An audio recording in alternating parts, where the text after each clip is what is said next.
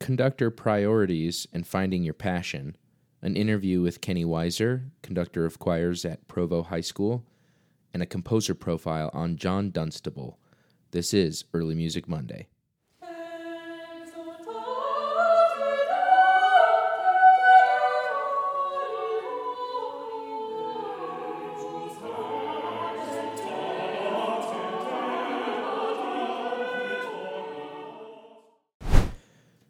Conductor priorities. I remember thinking when I was studying choral music that okay, cool. The goal is just to have the best choir ever and sing the best. I didn't realize that breaking down kind of my passions or the different aspects of what it means to be a choral conductor into smaller categories and then prioritizing them based on things that I was passionate about was even a thing, let alone something that was really important. And so I remember talking about this in a class, and we kind of just made a list of what are all the things that you think you would discuss as a choral conductor. We talked about tone, expression, repertoire, programming, diction, vocal technique, dynamics, artistry, text meaning. You could go, and it just goes, the list can go on and on. And so we were asked to set our priorities. Now, my priorities have changed a lot since that time, which has made me ask myself, well, why did those change? What happened?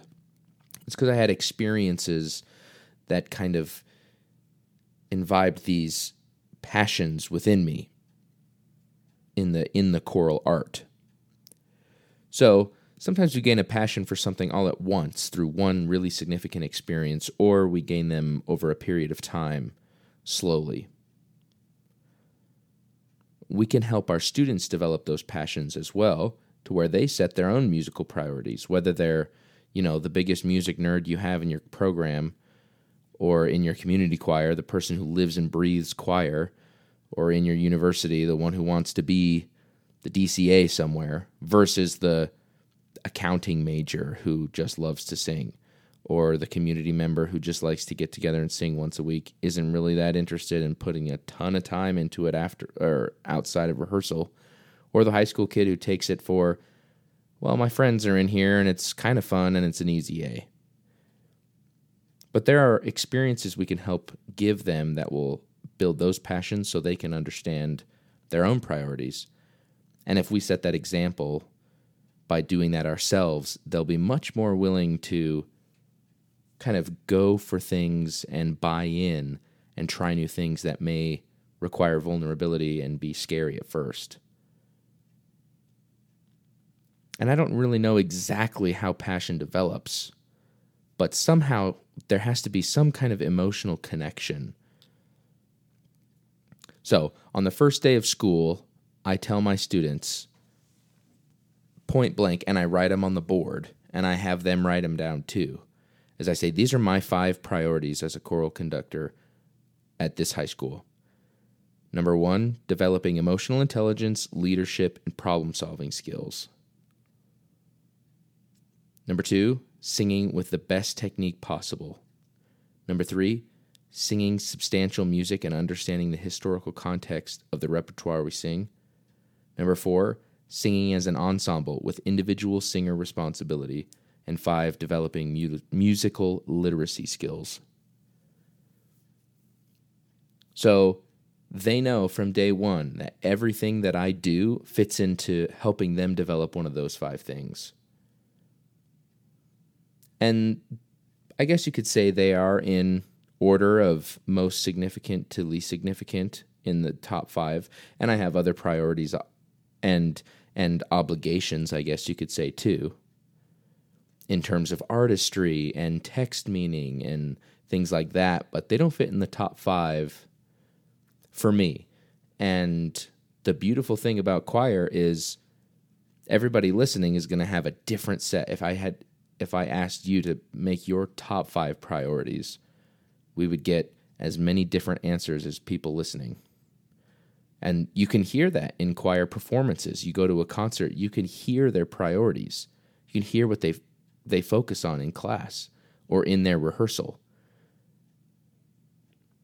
So my students buy into the things that I do in class because if they have a question, they ask, and I'm very transparent all the time with every instruction, with every activity, with every song, with the exact reason we're doing it, how it fits into those 5 things. And, you know, that's why it's great then when they go to college and they'll get a different conductor who has different priorities and they become a more well-rounded musician. But I think without setting those priorities and focusing on them, there's an opportunity for like water to fall through the colander. And if we can really focus then those priorities, all of a sudden we help them catch much more of that water. So like was mentioned, singing substantial historical music and then having the students understand how that music fits historically in the composer's output, that composer in the timeline of Western musical history, or if we're doing a non-Western piece, like how it fits in world music history, or whatever the case may be, when they understand those things, they sing it in a completely different way. And the audience may not pick up on how they sing different, but they totally sing different. And it's really cool to see. So, as was mentioned in the previous episode about my story, when I understood I had that really significant experience with listening to early music, all of a sudden it became one of my passions to perform not just early music, but historical music, and to help the students understand how it fits. Because as I did that, I enjoyed every piece of music so much more. Even the pieces of music that I didn't initially like or wouldn't have liked before, I understood it better, so I enjoyed singing it more. And I found that to be true for the singers in Sound of Ages, who are professionals, and the singers at the high school level, and the singers at the junior high level, because it's a universal principle.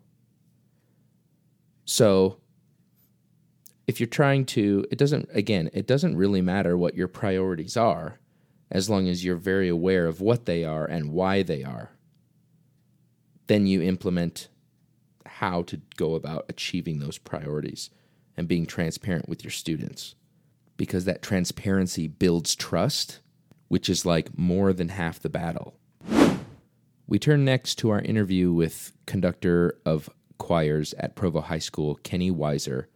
Kenny and I were students together in our master's program at Brigham Young University, and I learned a lot from Kenny, and I think his experience teaching high school is probably similar to many others whose career has been in the public education system. And I've had a lot of really well articulated conversations with him. So I think that in understanding his priorities, we can see how programs look different and how to take someone's priorities or what someone else is passionate about, and we say, I don't know much about that. I'm going to dive deeper into that. And sometimes we develop different passions and therefore different priorities from those kind of conversations. So we'll turn now to our interview with Kenny Weiser. Kenny, welcome to Early Music Monday. You're our first guest. I'm really flattered and I guess really surprised that you would choose me.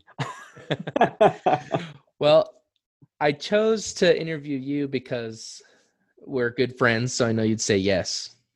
And and you have a completely different set of perspective, I guess not set, but a different perspective to how you approach programming and repertoire and really the choral classroom that I find really valuable, because you are a veteran teacher, you're well known around the state, and I just think that expertise can be really valuable to people listening. So So Well, I hope so. Don't oversell me here. no. They'll see, and it'll be awesome. So let's just start with a couple of questions. My first question is like, what is your approach to programming in general? Let's say we're in a normal school year or a hybrid school year. It doesn't really matter, I guess. Your approach to programming. I think, I mean, in a high school classroom setting which is what I'm really familiar with, is what I always start with is I want to teach the kids something historical. And I want to teach the kids something that's interesting to them. And sometimes you find that all in a historical piece, and sometimes you don't. And so it's kind of a tough balance you have to find. So what, in your mind, I just want to stop you there. What do you then, how do you discover what is interesting to them? Like if you're a new teacher, how do you go about doing that? It's hard. And I think part of it is you have to not try to read their mind. Like, don't try to guess into it too much, because I just think back on my own experience. What are some of my favorite historical pieces that I've enjoyed singing? And why did I enjoy singing those pieces? Right. Because did I enjoy it because it was really complex? Then it's probably not a good choice for high school. Right. Did I enjoy it because it was really unique and odd and harmonically crazy? No, like that's probably not a good choice. You know, for example, I mean, Poulenc has some really cool stuff, but that's really hard to do for a high school group. So it takes a special group for that. So I think you got to choose historical music that you gravitate towards, historical music that you like, and that you're passionate about. Yeah. And then from there, you find what works for the ensemble you have in front of you. Gotcha.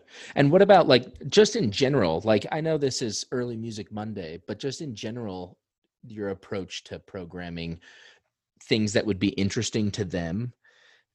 What are some things that you've learned over the years where you can kind of predict what will be interesting to them, whether it's historical or not? Sure. So I remember my very first year teaching, I was terrified. And I was terrified about the music I chose. And I spent hours, you can ask my wife, I spent hours on my piano at home over the summer, like painstakingly, like, do I choose this or this? I don't know. They're going to hate it all. I know.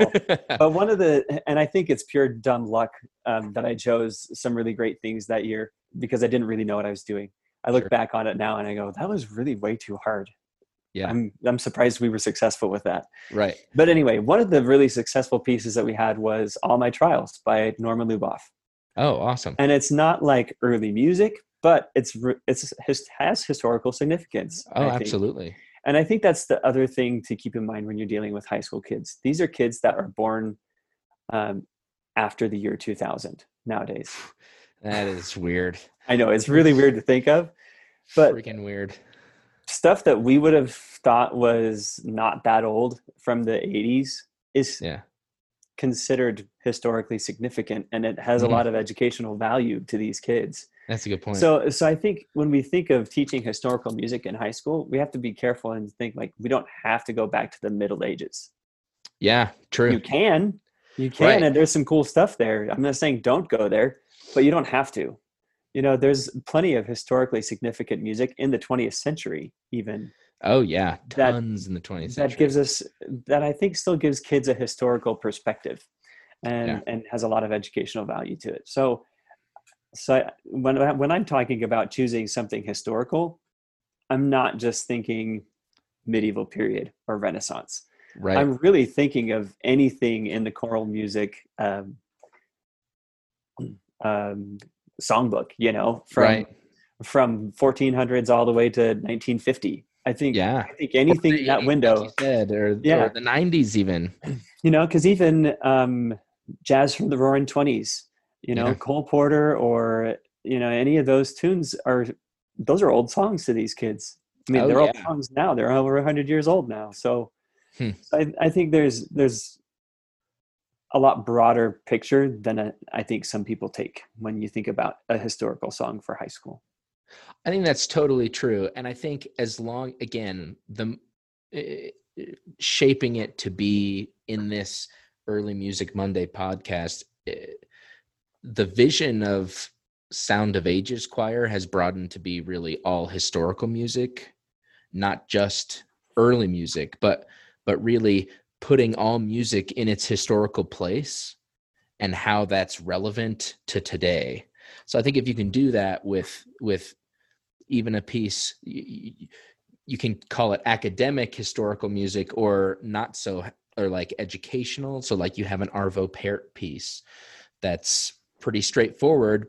He wrote it in 2007, but he's been writing for, I think, like 180 years. I'm just kidding. He's so old that his style's changed a lot. How does his piece fit in today?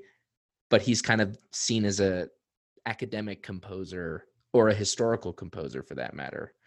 Right, because he's using tried and true methods. Right. Mixed with a modern spin on things, you know.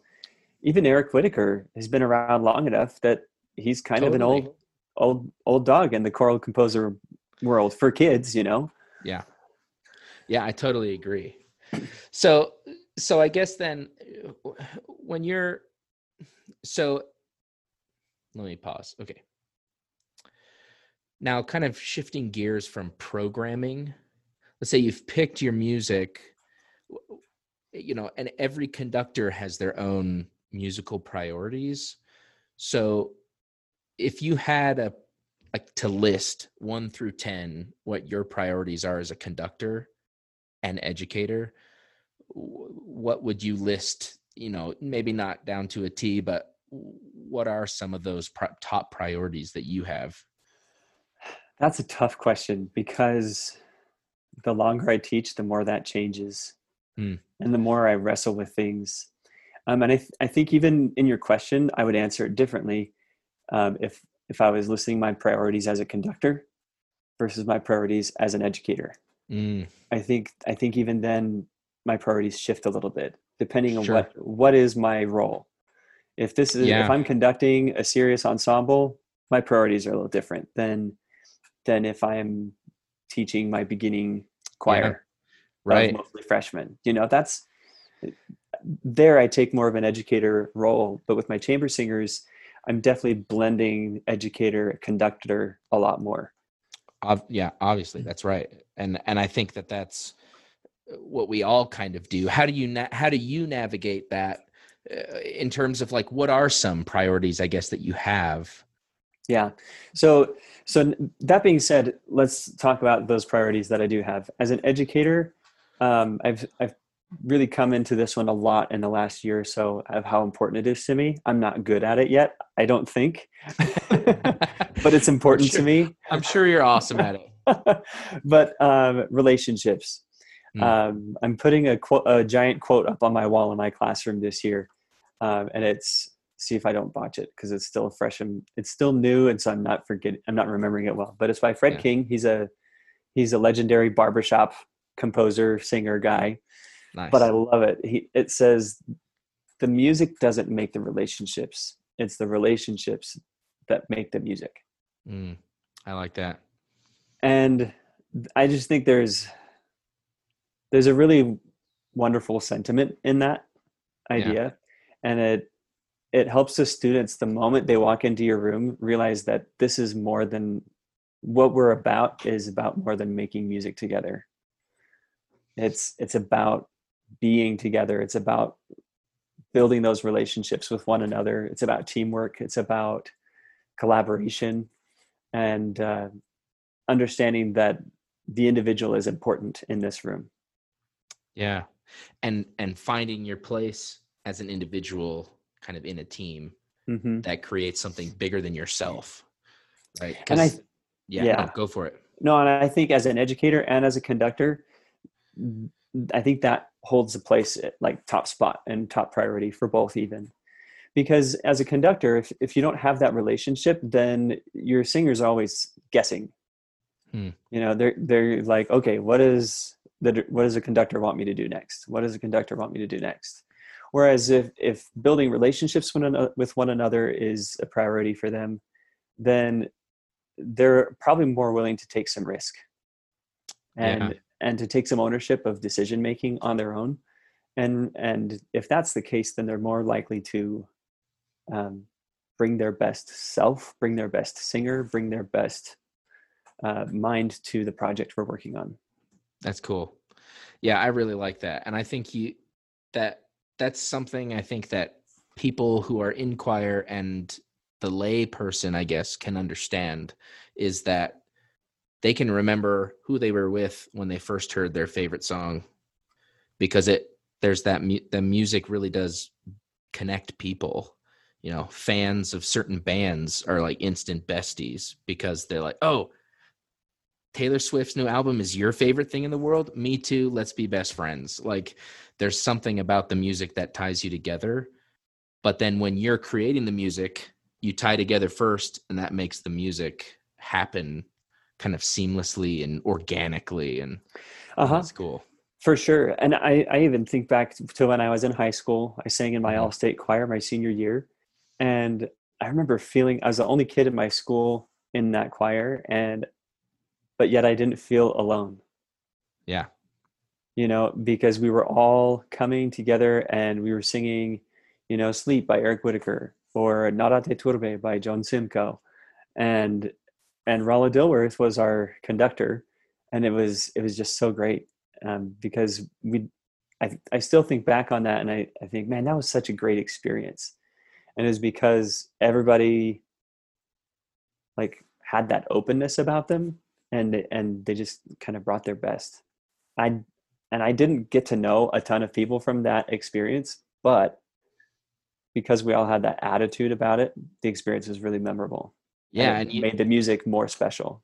Right. Because you connect through that, even if you know, maybe if you met one of those people on the street today and you were like, oh, you were in that, I'm sure you'd have an instant flood of memories and an emotional memory together. I think that's what that main priority of yours, I think, is shared for a lot of conductors because that's the experience they had. And that's what makes choir so amazing anyway. You see all of these, if you're a choir nerd like me, you follow all these choirs on Facebook and they're all sharing these like help it, like we have to make music again together really soon. They're all like like choirs are desperate to get together again, and it's because of that shared experience that is so hard to recreate in any other world, that really fills a part of our soul that we didn't even know needed filled, right? So I think that that's a really strong shared sentiment. So I agree. I think going back to your question about priorities as a conductor and an educator, I think once students feel safe in your classroom, then you can really dig into some skill building and learning, and some really great things can happen. I think intonation, being able to sing in tune, is so important as an educator. That's a really important skill kids need to learn how to do. Right. But there's so many factors to being able to sing in tune. Part of it is aural skill. Can you hear that it's in tune or out of tune? And the other part of it is a physical skill.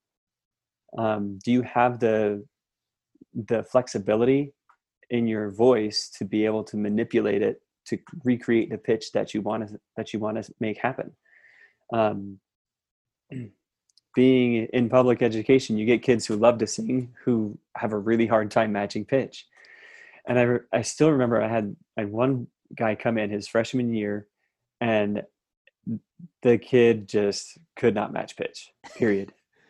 Period. I mean, he had a range of about, 3 notes, and he's really monotone, and they were all really low. And even when I would like play a higher note, his voice wouldn't go there at all. But over time, like I realized that wasn't because he couldn't hear it. Is because he didn't know how to make his voice do it. He didn't know how to make his voice match what he heard.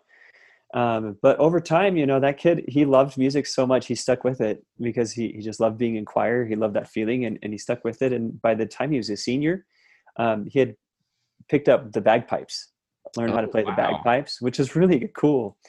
And so I wanted to have him feel really special his senior year and get a chance to do something cool with us, because he's never the kind of kid that's going to get a solo or some cool feature. And so I chose to do the song Amazing Grace and have him play a little introduction for us. Yeah. So anyway, I had him start working on Amazing Grace, and he learned it, and it was great. But the problem is he was playing it in like a key that was a step off from what the choir was practicing, and there was a piano accompaniment going on with it. Oh, gotcha.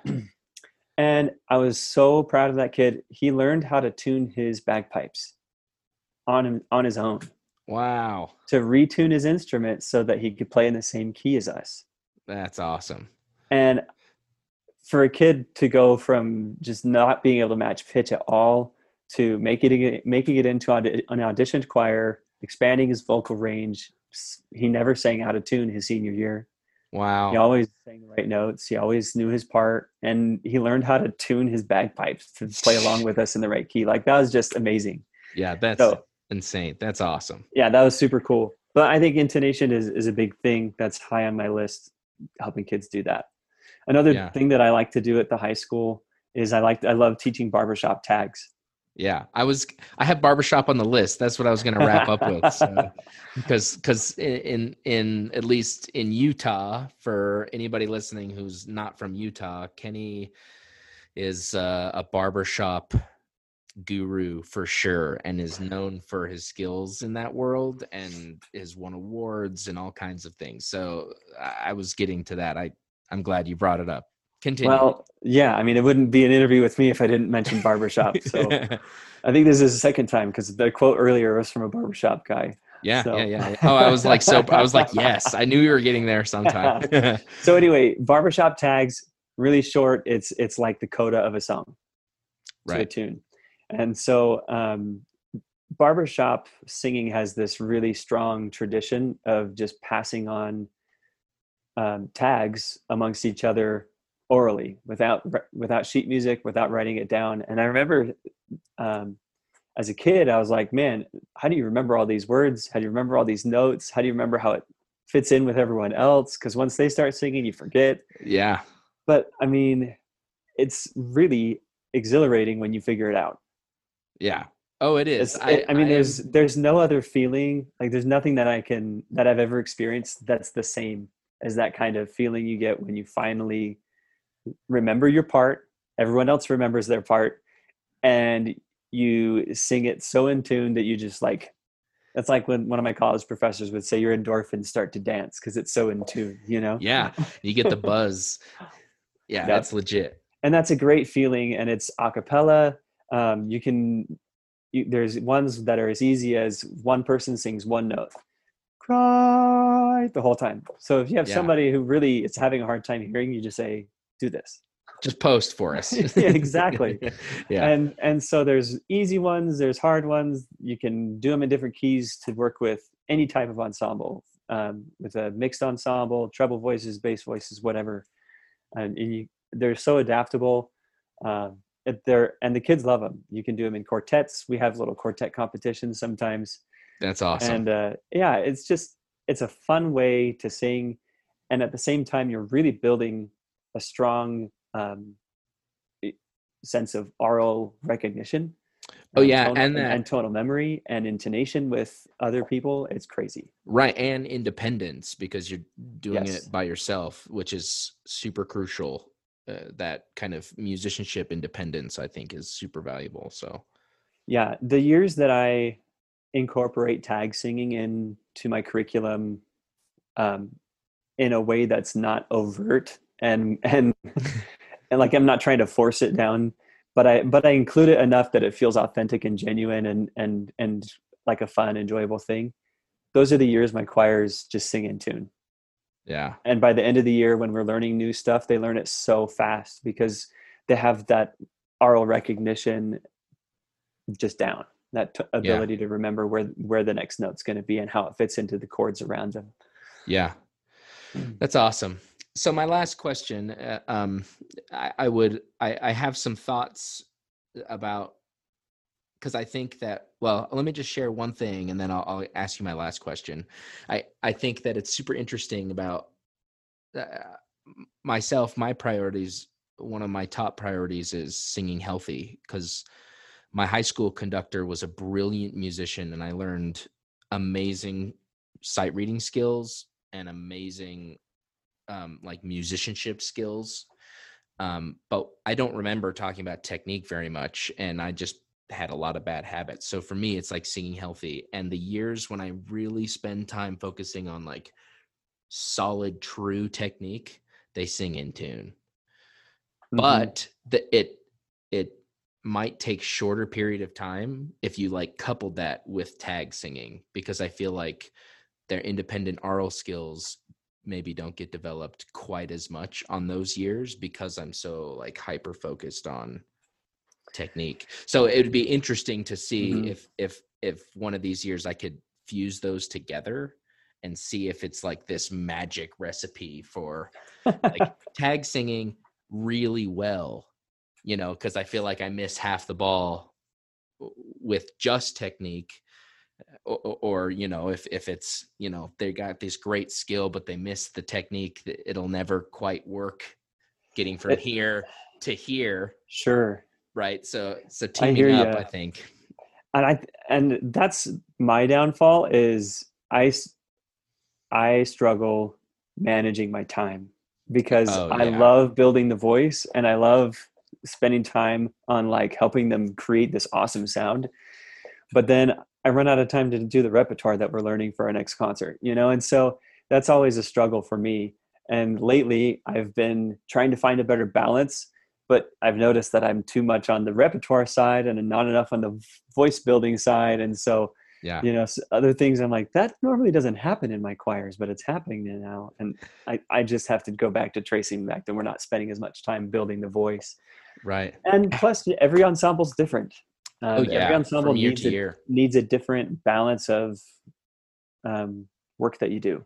But I think everyone needs some component of building oral skills, building the voice, building healthy habits, and a good amount of just sing the repertoire, Yeah. apply what we learned, kind of a Yeah, thing. I think I'm definitely gonna try some tag singing one of these years when I'm brave enough.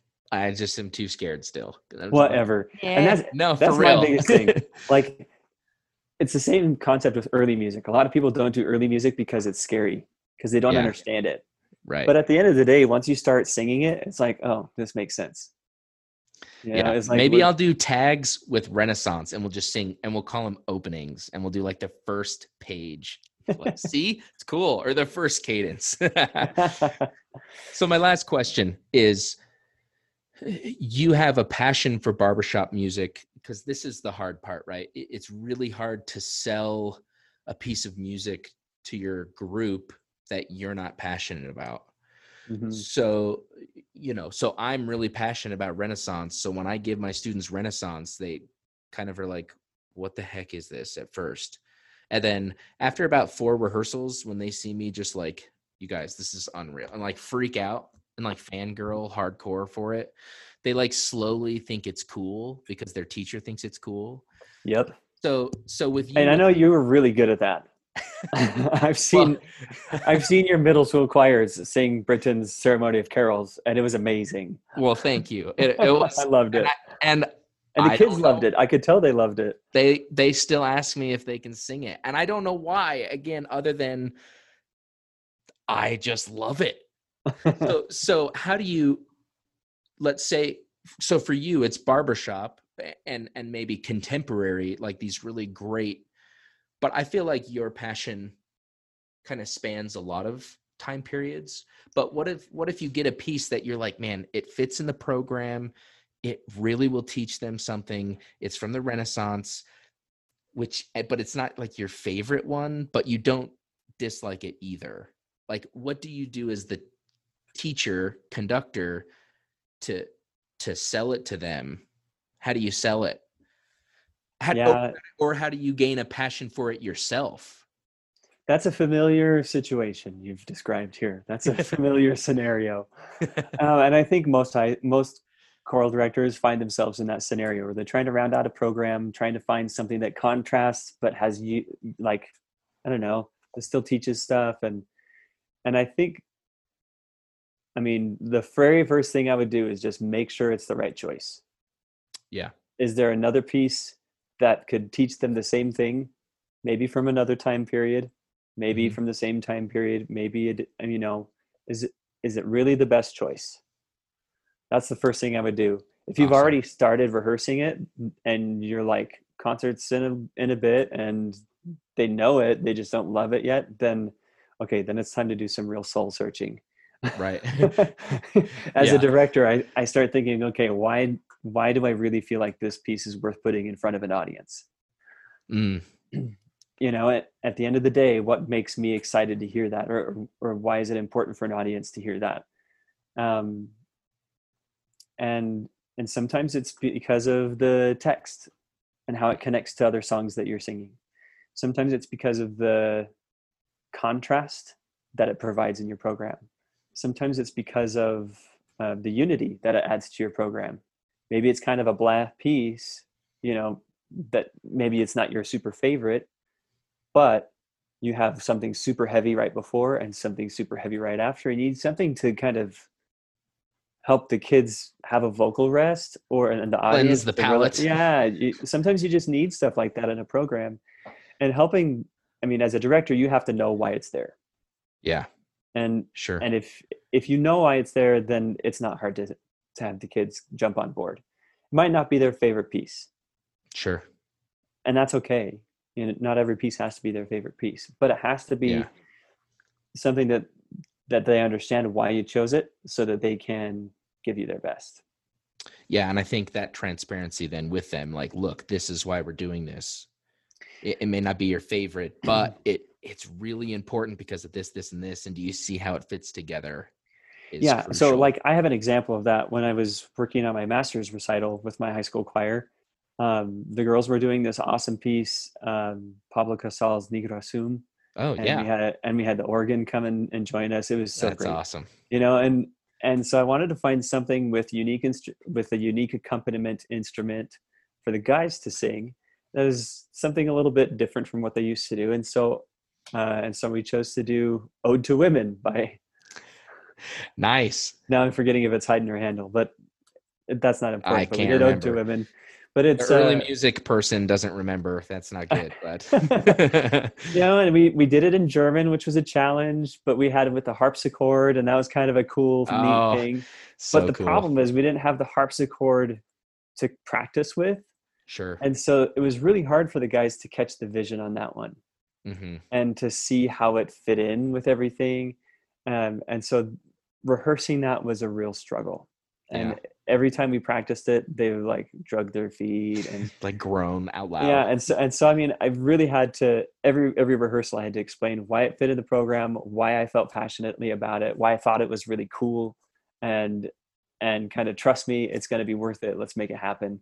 Let's give it our Yeah. best. And you know, they didn't give it their best, but it still was good, you know. Yeah. So they're And better. They gave it their yeah, better. yeah. And once they heard it with the harpsichord, you know, I started going, oh yeah, they started to catch the vision for it then. And that's hard. You had, looking back on it, I could have chosen a better piece, but it's Sure. making the most of a tricky situation with those kids.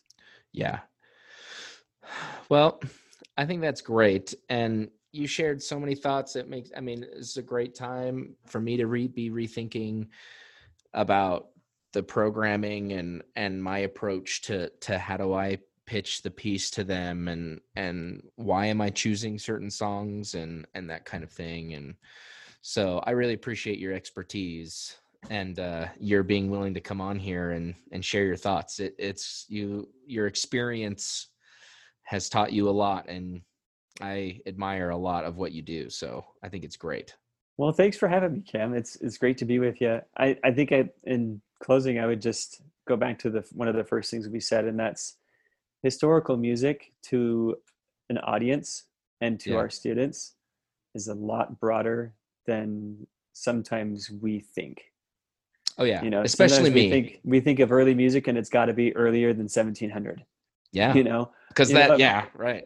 yeah, but you could have a whole program of historically relevant music that spans from 1980 all the way to 1450 or whatever, and it Right. could all be considered historically relevant and academic in lots of ways for kids. So when you're planning and trying to find a good historical piece, it doesn't have to be Mozart, it doesn't have to be Palestrina. There's Oh so yeah. many options available to us. We don't have to get stuck in those places, and it doesn't have to be traditional choral music either.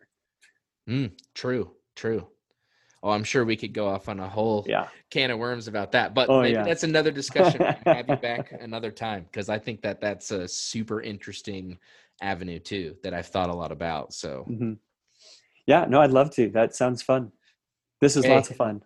good. I'm glad. It's like the good old days back at BYU. I know. Man, it's so good, and I just think as silly as it is to feel like, yeah, I'm doing a podcast. I think the discussion element of it really spurs so many thoughts for people listening other than just me sitting here sprouting, well, this is why early music is relevant.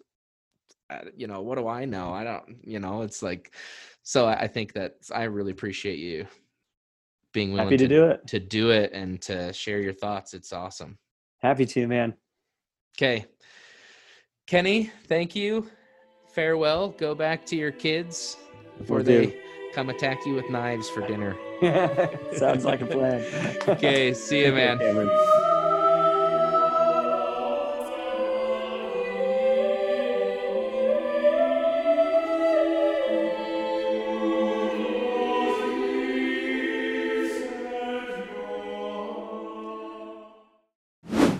All right, our composer profile is on John Dunstable.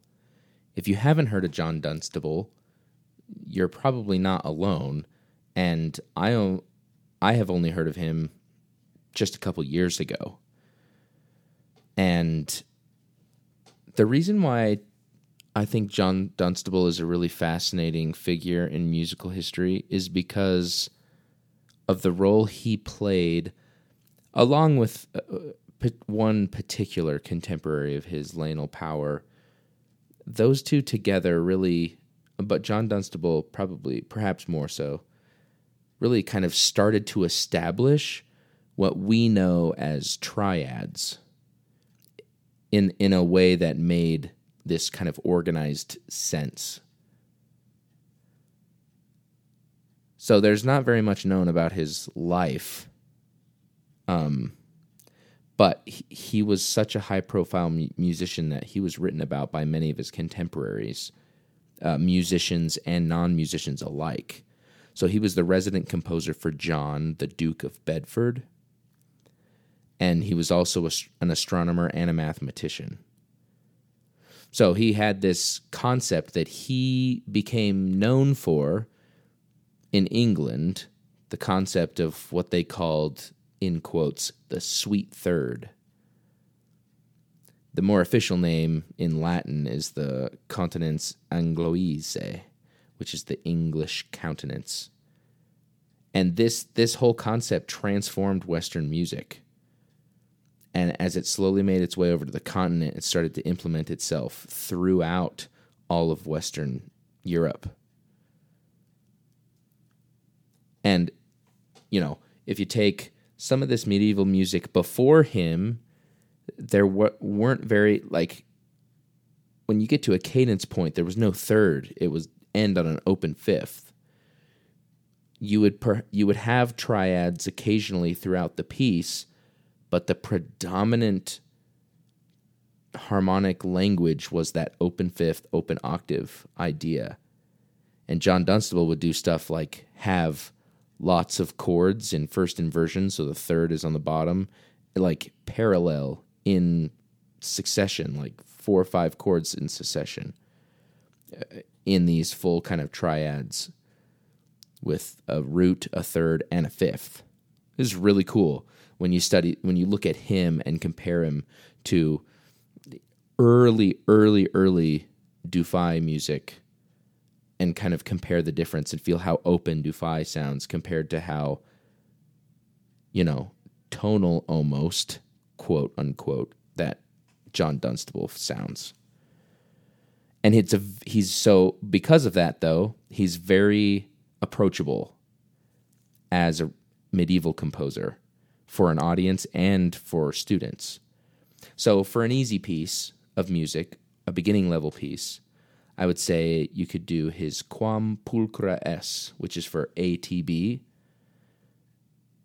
This piece is totally doable by advanced junior high, intermediate junior high, and up. It's a little tricky just in terms of it's still a little foreign to our ears to sing with that kind of modal harmony, and some of the rhythms are kind of tricky, but with some practice and some well-thought-out rehearsal plan, you could do it. And you could have all the ladies sing the alto part, or raise it a few steps and have the altos and high tenors sing the middle part if you have unchanged voices. Another option is to have the choir sing the alto line in unison or in octaves and then have a keyboard instrument play the rest of the parts. And it's fairly short. There's, modifications that you can make to fit your group, and there's a lot of homophony in it, and it has that medieval sound without being vastly complicated.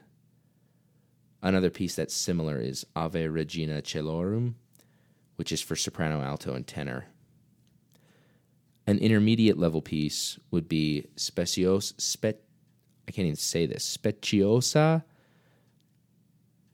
Facta Es.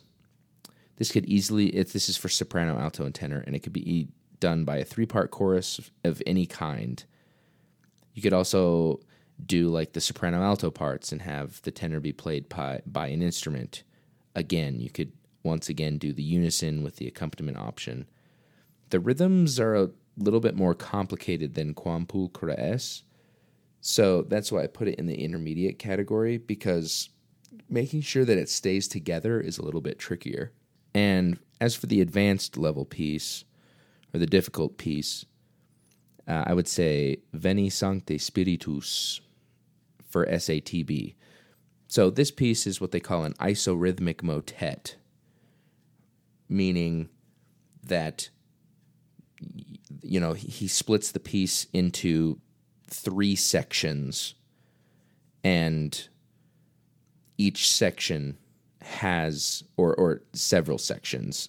I can't remember actually exactly how many sections it is. It's been a while since I've looked at it, and each section has the same melodic and harmonic content, more or less, with maybe slight variation, but then each section is rhythmically proportioned to the other sections in some way. So it'd be like, the first rhythms are twice as long as the second section, and then those rhythms are a third as long as the next section, or 3 times longer, or whatever. And it's this mathematically rhythmic puzzle, and but it's pretty complicated to keep it together, and it's longer, and the ranges for ATB, the sopranos are probably fine, but the altos, tenors, and basses, the ranges are much more extreme and crossing over passaggio points often. But, if you were going to put this on like an ACDA program or something like that, it would be a really cool kind of color piece for that to give your program a completely different tonal world to explore. And that concludes our composer profile on John Dunstable. Thank you so much for joining us on Early Music Monday. We had a good discussion about conductor priorities and how to kind of build those around things that you're passionate about. Be transparent about them. A good discussion with Kenny Weiser, the director of choirs at Provo High School, and our composer profile on John Dunstable. Subscribe to the podcast and give us a rating. It's much appreciated, and we'll see you next time on Early Music Monday.